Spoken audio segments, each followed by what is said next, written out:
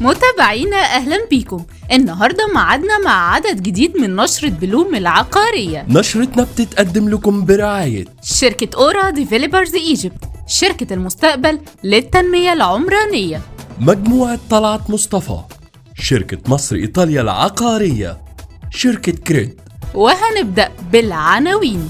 هورايزون الإماراتية أخدت 450 فدان في شرق القاهرة، هتستثمر فيها 50 مليار جنيه. لاند مارك سبور اتجهت للساحل الشمالي وتعاقدت على 185 فدان. محمد النادي اتولى منصب الرئيس التنفيذي لشركة نيو سيتي خلفاً لرامي يوسف. بيت مصر اتفقت مع 12 شركة وبنك على توفير التمويلات العقارية للوحدات الجاهزة. مافن هتستثمر 250 مليون دولار في مشروع بأمريكا من خلال شركتها الشقيقة. ودلوقتي هنقول التفاصيل.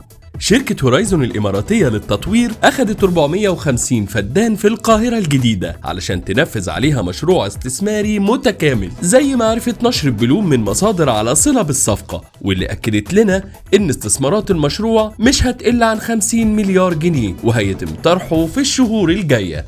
شركة لاند مارك سبور للتطوير العقاري LMD وجهت بوصلتها للساحل الشمالي وأخدت أرض جديدة مساحتها 185 فدان، زي ما قال لنا المهندس عمرو سلطان العضو المنتدب للشركة، واللي وضح لنا إن الشركة شغالة دلوقتي على الدراسات الخاصة بالمشروع والتصميمات، وهيتم الإعلان عن تفاصيله بعد ما تخلص الخطوات دي.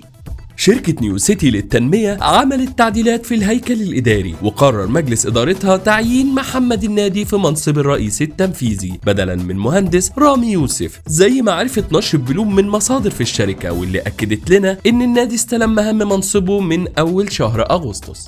شركة بيت مصر للوساطة وخدمات التمويل العقاري اتعاقدت مع حوالي 12 بنك وشركة على توفير التمويلات العقارية للوحدات الجاهزة اللي هتتولى الشركة أعمال الوساطة فيها، زي ما قال لنا الدكتور طارق الغمراوي رئيس مجلس الإدارة والعضو المنتدب، واللي قال لنا كمان إن في مفاوضات مع حوالي 6 جهات تانية علشان يتم توقيع العقود معاهم زي ما وضعت الشركة في خطتها.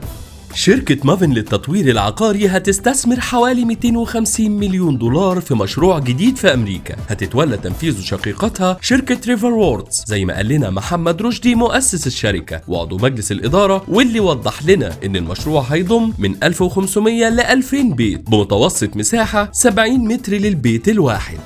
نشرتنا خلصت، استنونا الثلاث الجاي بإذن الله في عدد جديد من نشرة بلوم العقارية. نشر بلوم، رئيس تحرير هدينا حسين، والرئيس التنفيذي بكر بهجت، وقدمها لكم مريان سامي وأحمد سليمان.